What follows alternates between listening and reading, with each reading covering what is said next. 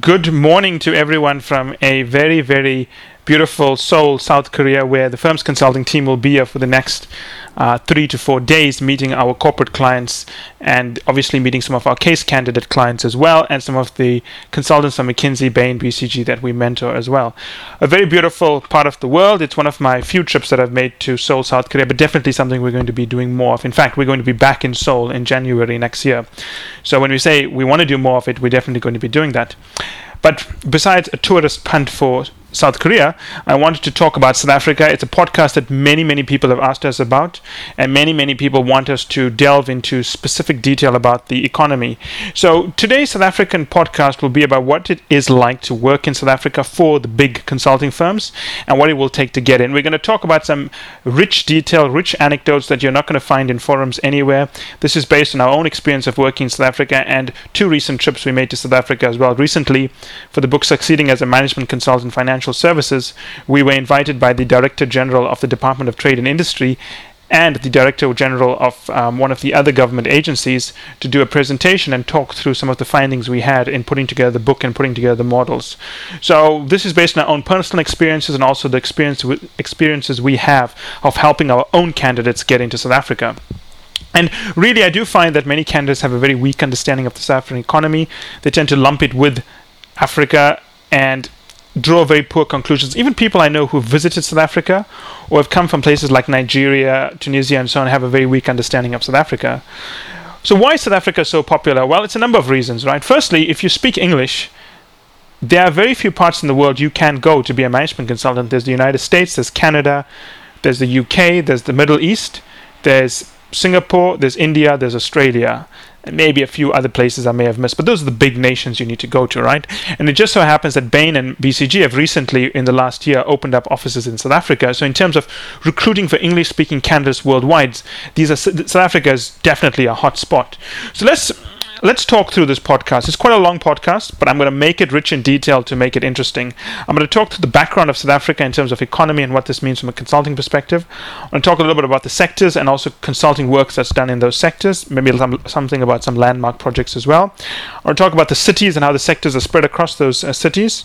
Then I'm going to talk about the firms in South Africa, some background about them, and sort of the evolution of consulting in South Africa with specific instances of how each of the firms have contributed to the other's growth.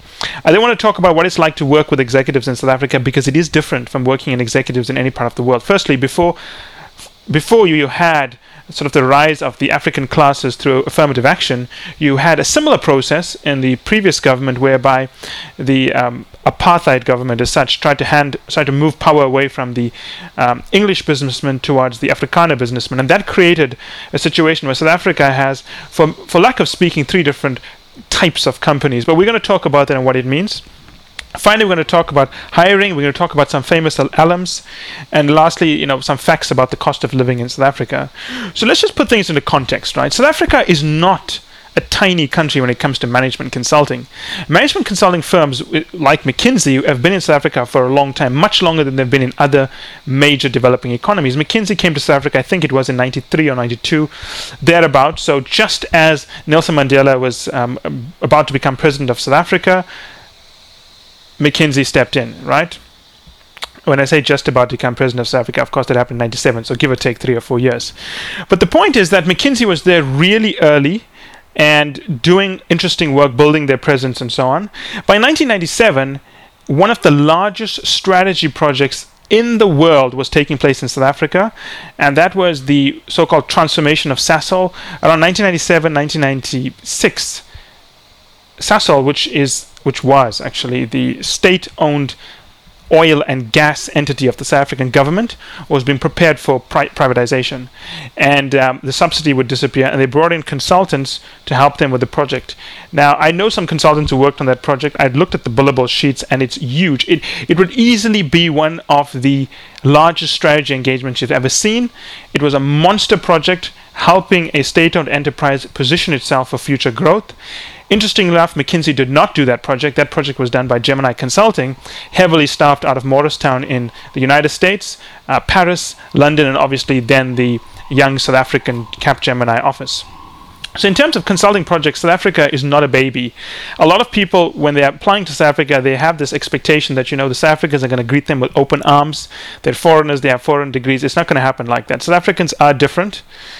For a developing economy, the elite or the business class of South Africa, rightfully so, believes that they can teach the rest of the world certain things. And if you've looked at how well South African companies have done worldwide, with the likes of SAB Miller, who had to who actually sent in, I think his name was, I forget the name of the guy, but they sent in a guy, one of the most acerbic businessmen I have ever met in my entire life, to turn around Miller, and he did a fantastic job doing that.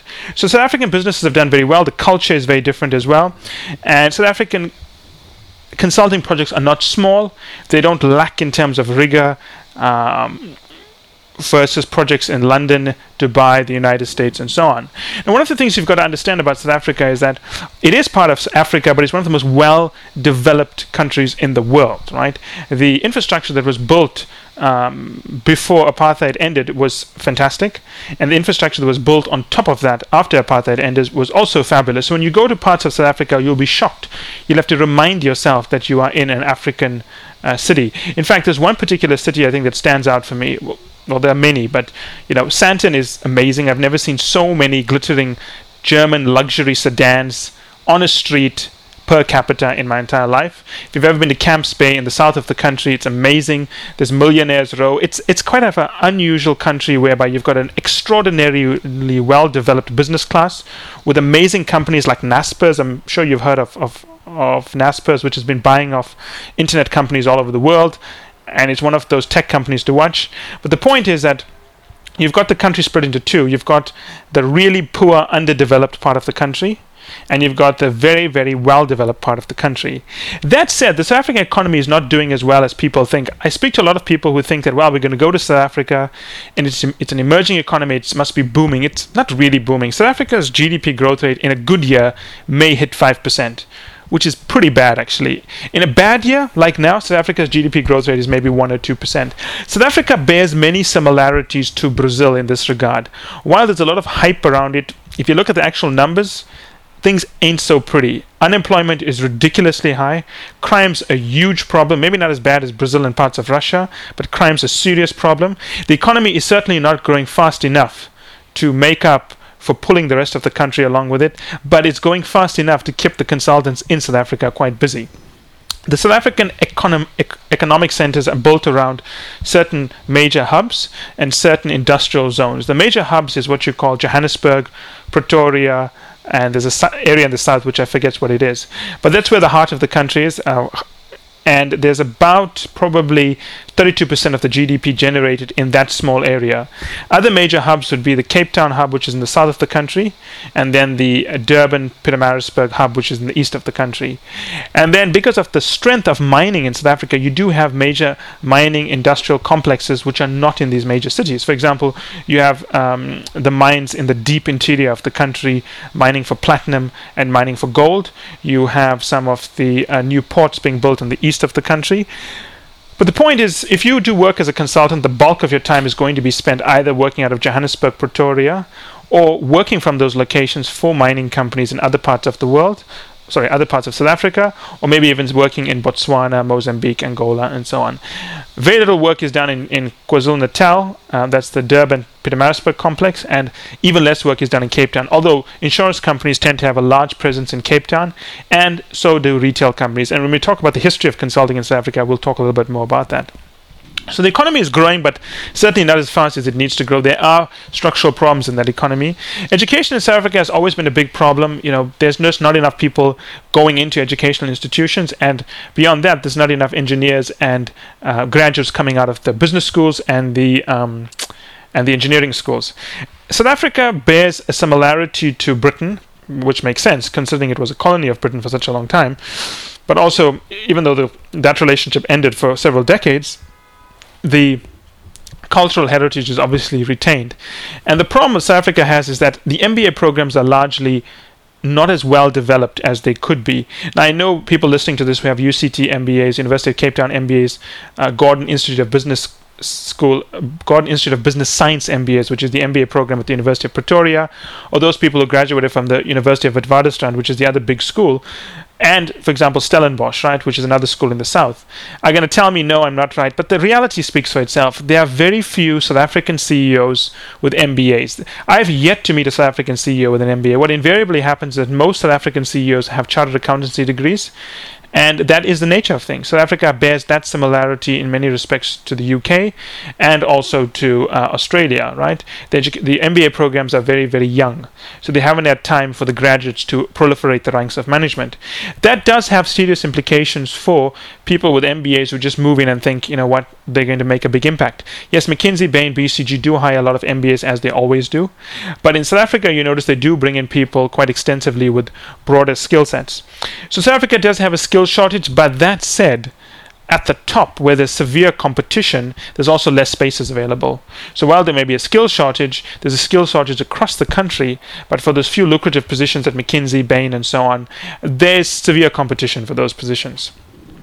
So let's look at the major sectors, right? There are what I would call 5 major sectors governing South Africa. There's the public sector, there's financial services, there's retail, there's transportation and bulk material, and there's mining. So let's talk about each one and roughly the kind of work being done, who are the clients, some signature projects, and how much fees are generated from these sectors.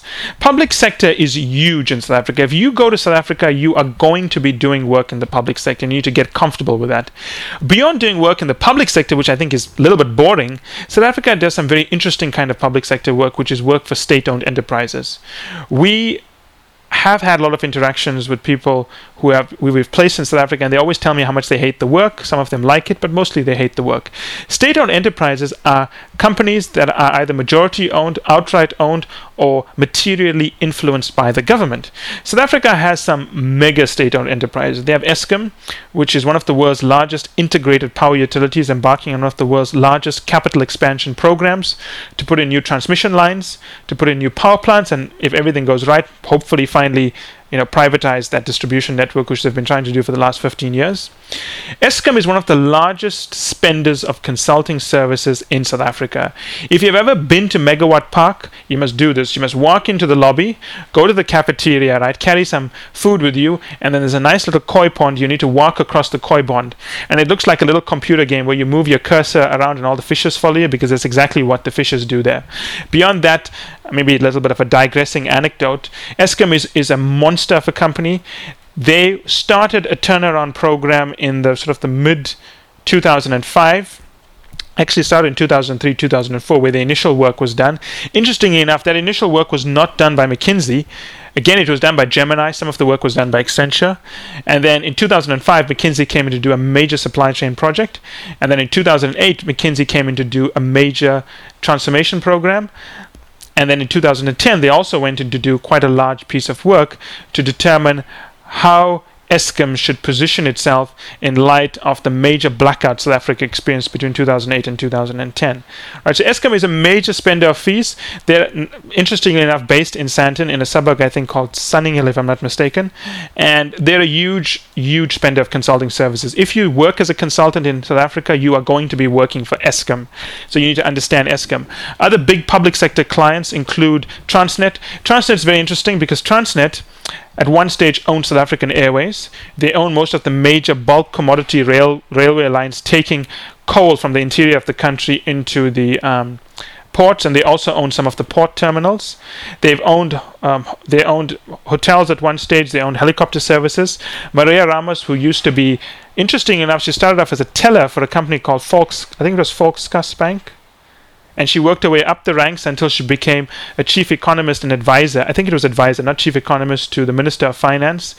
From there, she went in to run Transnet, which she did an amazing job with McKinsey. McKinsey helped her there extensively. Actually, I've seen some of the presentations she used, and I think McKinsey put together their presentations as well.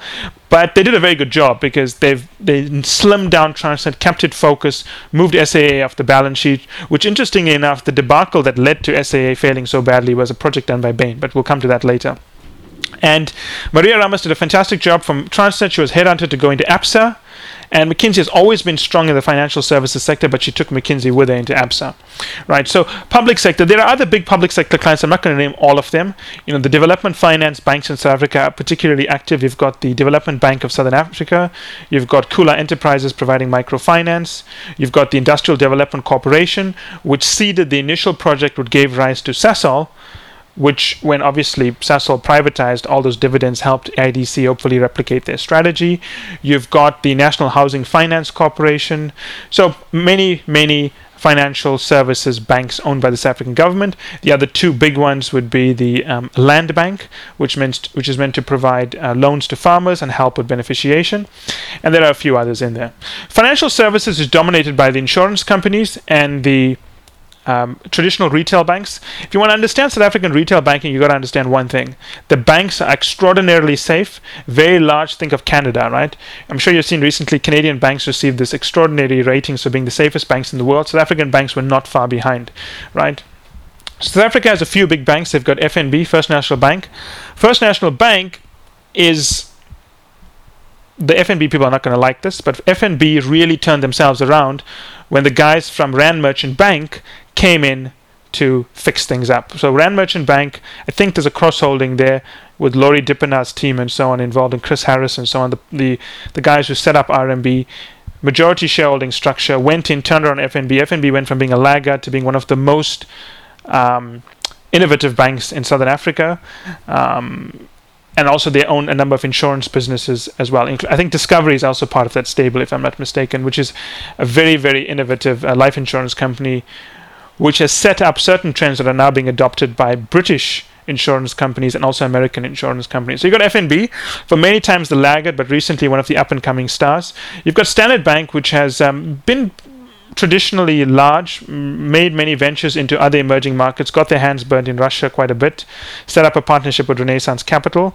You've got ABSA, which is Amalgamated Banks of Southern Africa, formed through a merger of 4 traditionally sort of European banks. Probably, I think it's the largest bank, if I'm not mistaken. I think you've then got Nedbank, Nedcor as they're called, and I may be missing one more. I think you've got FNB, you've got ABSA, you've got Nedcor. I'm definitely missing one of the other major banks, but I can't remember them off the top of my head. But I'm sure I'll remember them later, right? So banking is big in South Africa, and the banks have most of their operations set up in what's called Bank City, which interestingly enough is not in the nice part of Johannesburg. Bank City is in the middle of the old city of Johannesburg, the original city of Johannesburg. It's a crime-infested part of the country. You will never go for a walk outside of the banking head offices if you do projects there. And you will do projects if you work for Bain, BCG, and McKinsey, because banking brings in... On a good year, it'll bring on par billable revenue to public sector work. In a bad year, it'll bring in slightly less. The insurance companies, the majority of them happen to be based out of Cape Town, and you also have a few microfinance industries like Capitec, but they don't hire a lot of consultants, although they are ridiculously profitable at this point. So financial services is big business, and the South African banks are integrated. They own investment banking, they own trading, they own retail, everything under one roof, right? There are a few niche banks like Investec, but they're not into retail banking at this point. They mostly serve high net worth individuals and they do trading. Financial service in South Africa is seen as the career to be in besides management consulting. Retail, big business. South African retailers have been in the news a lot. I'm sure you know that Walmart recently acquired Massmart in South Africa to move into Africa. Shoprite Checkers, low-cost pioneer, also a big player. Pick n Pay, founded by the Ackerman family. In fact, I remember meeting Raymond Ackerman's son once, and he was so proud of the fact that they were the guys who brought in Bain & Company to do a portfolio realignment. And that was interesting because I never knew Bain & Company was brought in by a retail house, but there you have it, right? So retail is big business. You will do probably projects in the retail environment, but it's not as big as public sector and financial services. Transportation is a big sector, but beyond Transnet and SAA and maybe, what's the other one called? I forget the name. There's another oil pipeline company in there. Transport is sort of broken up as part of public sector because you've got some public sector entities with large transport arms, and you've got mining companies that own railway lines and ports and so on. So I'm going to talk about transportation within mining. Now, mining is big business, right? South Africans know mining. I mean, if you know anything about South Africa, you know Johannesburg was built on a gold mine. You've heard of the Kimberley Hold diamond mining. I mean, the history of South Africa was you had a guy called Cecil John Rhodes who tried to colonize the whole of Africa. You know, you've heard of Zimbabwe, Zambia, Northern Rhodesia, Southern Rhodesia, named after Cecil John Rhodes. The point is, he was a megalomaniac. Founded the Rhodes Scholarship, which is, everyone knows, Bill Clinton, for example, is a recipient of that. And it's just bizarre to me that bright people are proud to receive a scholarship named after someone who brought about colonization. It's kind of weird, right? But anyway, that's for a different story.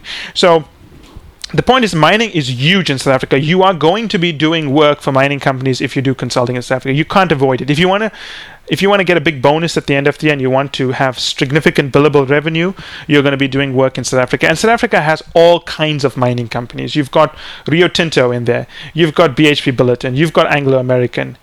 You've got, I think Valley is also in South Africa these days, mining for iron ore, but I can't know that for sure. You've got coal companies, right? You've got Xstrata in South Africa. In fact, South Africa is so big in mining. If you look at the history of mining companies and the leadership, South Africans are all over the place. Marius Kloppers, born in South Africa, played rugby in Pretoria for so-called Takkies team. And in fact, if you listen to stories of Marius Kloppers, they'll tell you that if you played rugby, they may try to bite off your ear.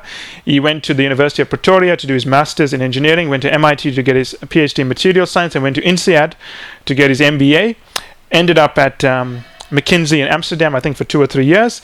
Saw an advertisement put in there by, I think it was Brian, I forget the surname of this executive, a mathematician. Brian, I forget his name. Anyway, he saw the advert, he sent his ad in. Brian Gilbertson, right? Brian Gilbertson hired him, sent him to run a coal mine in South Africa.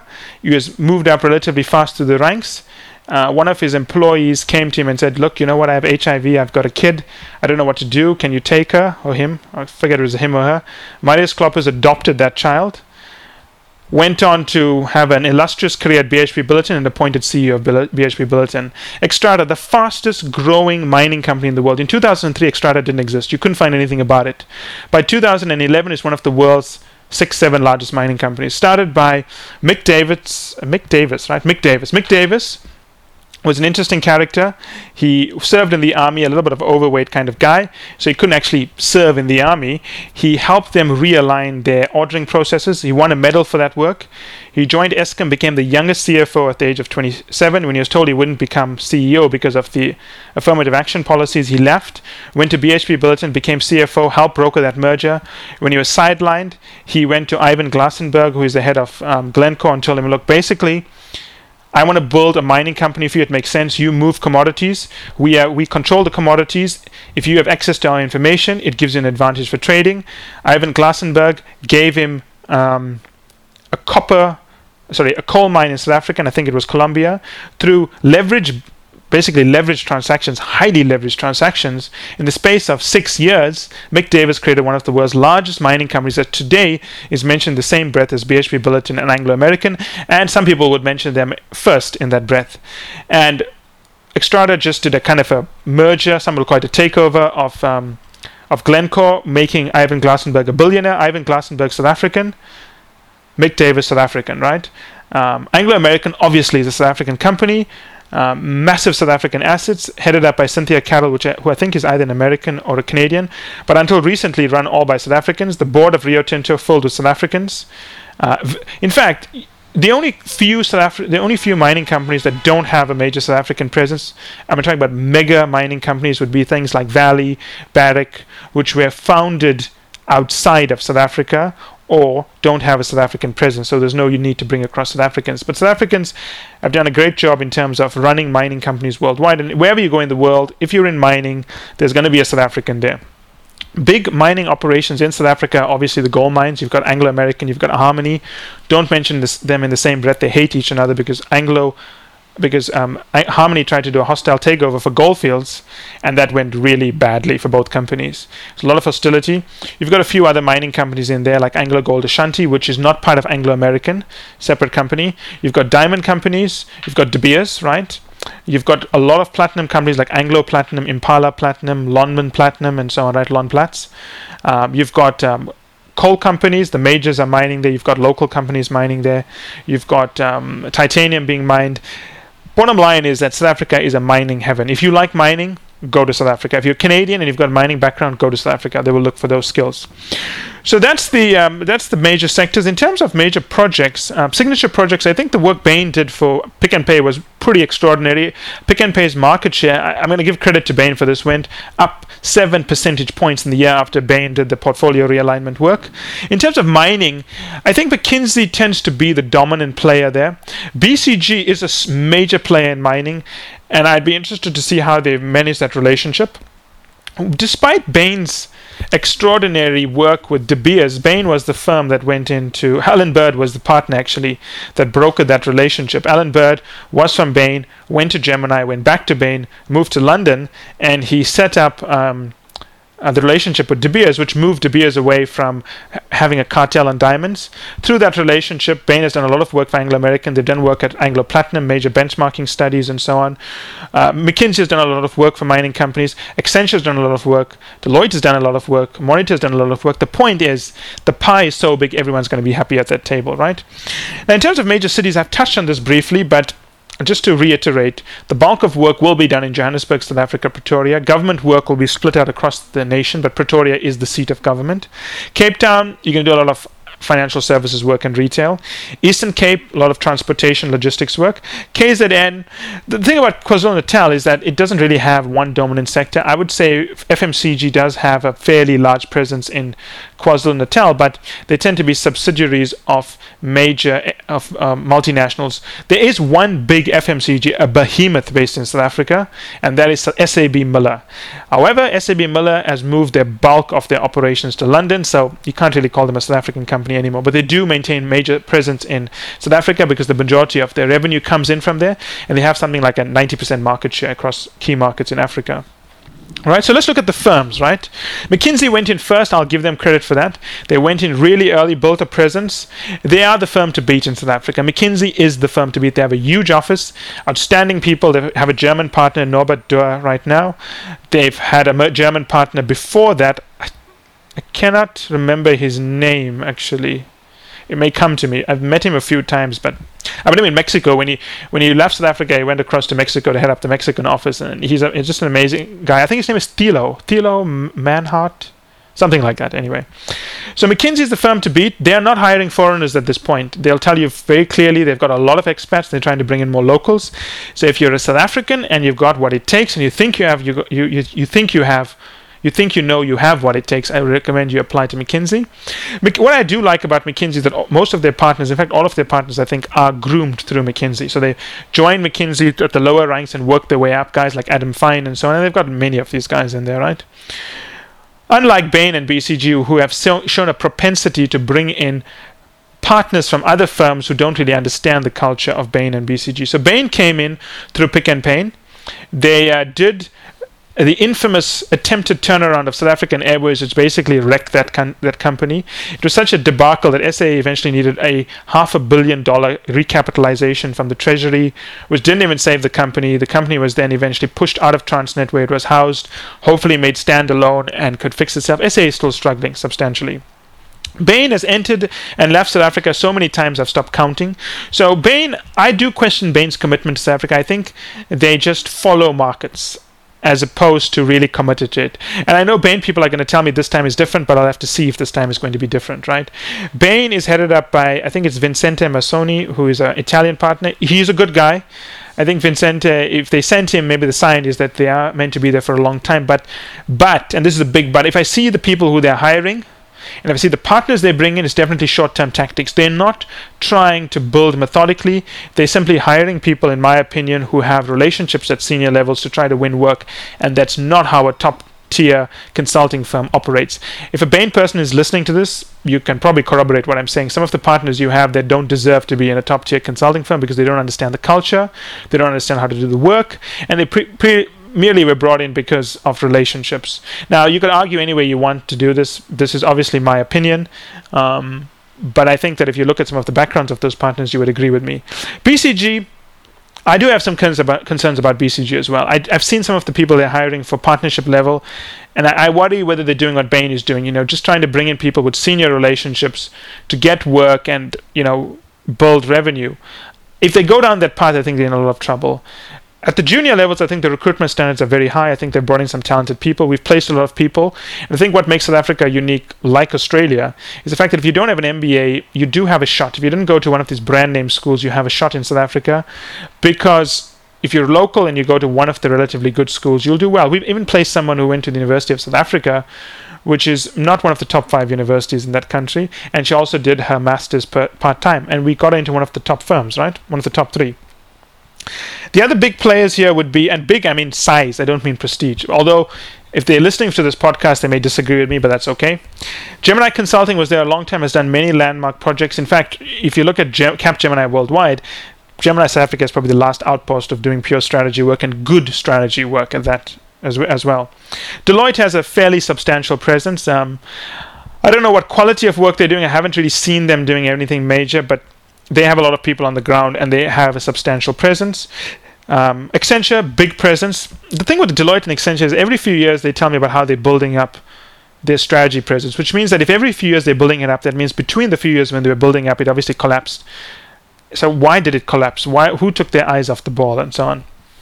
Monitor is in South Africa as well. Monitor is...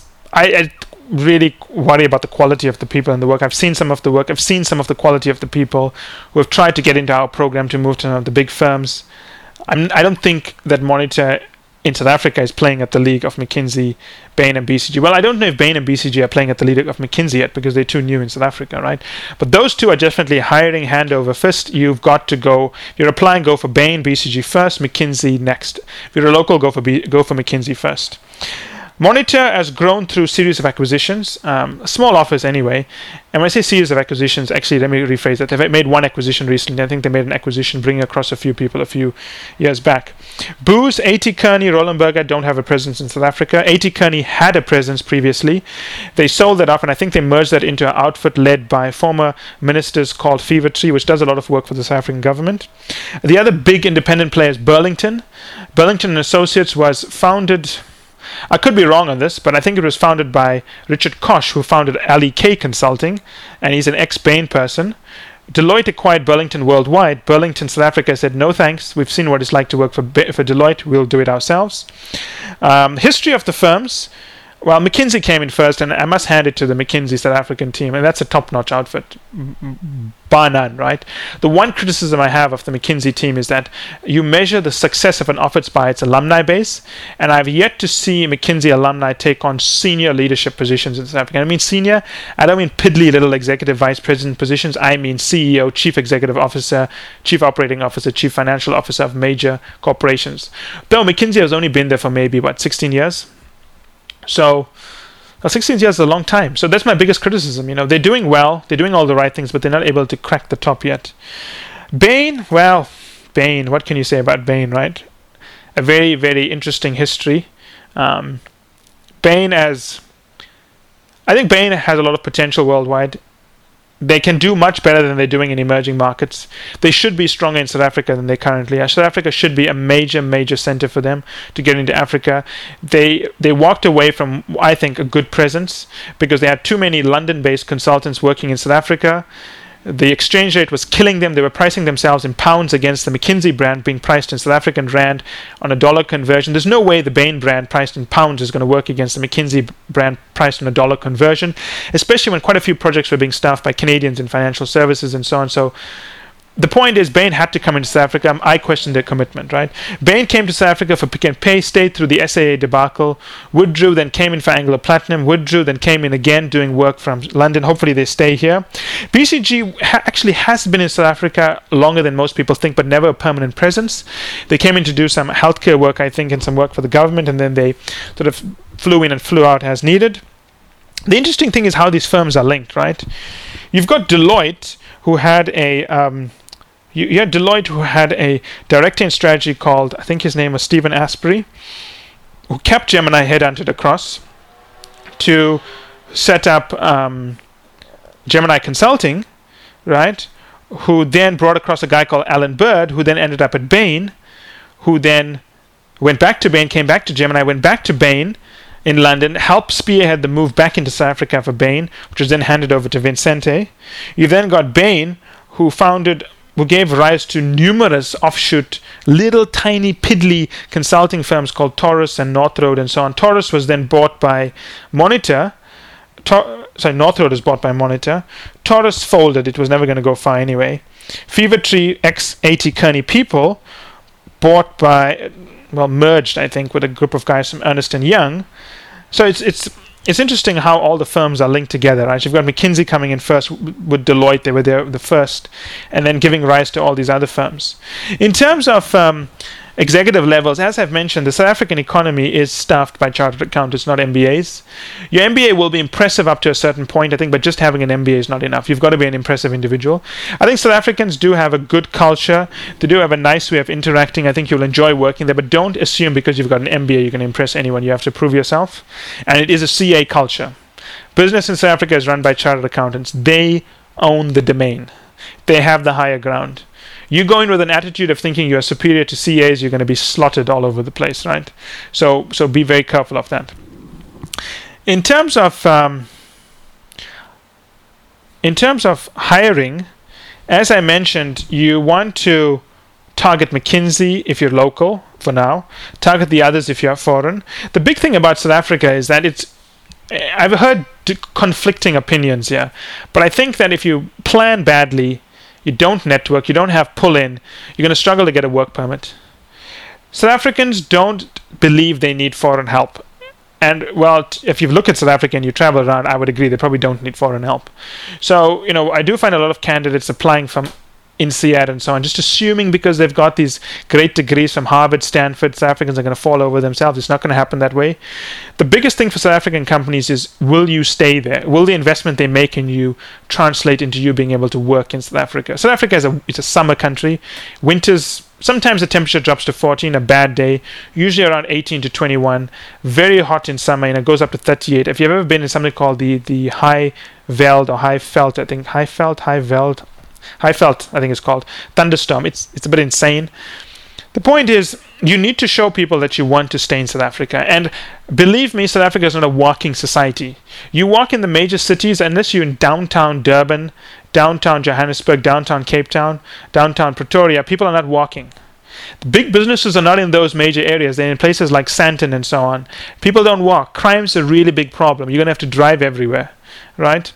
Although it's not so bad driving, given the exchange rate. You can probably afford a nice convertible BMW or Audi or something like that. So I think it's not so bad, but you got to really understand South Africa is not like working in Brazil where you just walk out, or Moscow, and you can have this great environment. I do feel that if you like cities and you want to go to South Africa, you're going to hate it. South Africa is not a city place. South Africa is more little cities, second cities like Chicago. Okay, I'm picking on Chicago, but it's not city life. If you like city life, you're going to hate it, right? In terms of famous alums, I think the most famous alum that consulting has produced, Bain, BCG, McKinsey, is probably Marius Kloppers, and he didn't even come from McKinsey, South Africa. He just happened to be South African, right? There are obviously other famous South Africans from consulting firms, but they've never really reached the heights of Marius Kloppers. In terms of cost of living, South Africa is ridiculously cheap. When I travel around the world and I look at the price of wine, I almost fall off my chair.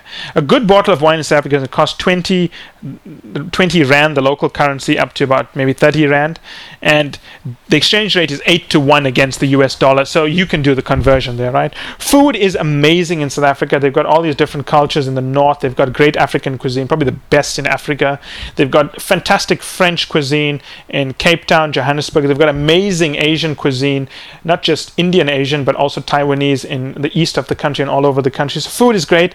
Property prices in South Africa, if The Economist is anything to go by, rose more than any other country in the world last year. So when you get a job in South Africa, don't buy the BMW when you get the offer. You go buy property in South Africa, you rent it out, and you let the prices appreciate, right? So hopefully you enjoyed that podcast. We will do a similar one in Nigeria, and we're going to put up similar podcasts in other major hubs for English-speaking people. Same kind of research. A lot of research went into this. And I must also thank all the readers of Firms Consulting who submitted corroborating material. So hopefully you liked it. As always, I'll be happy to respond as needed.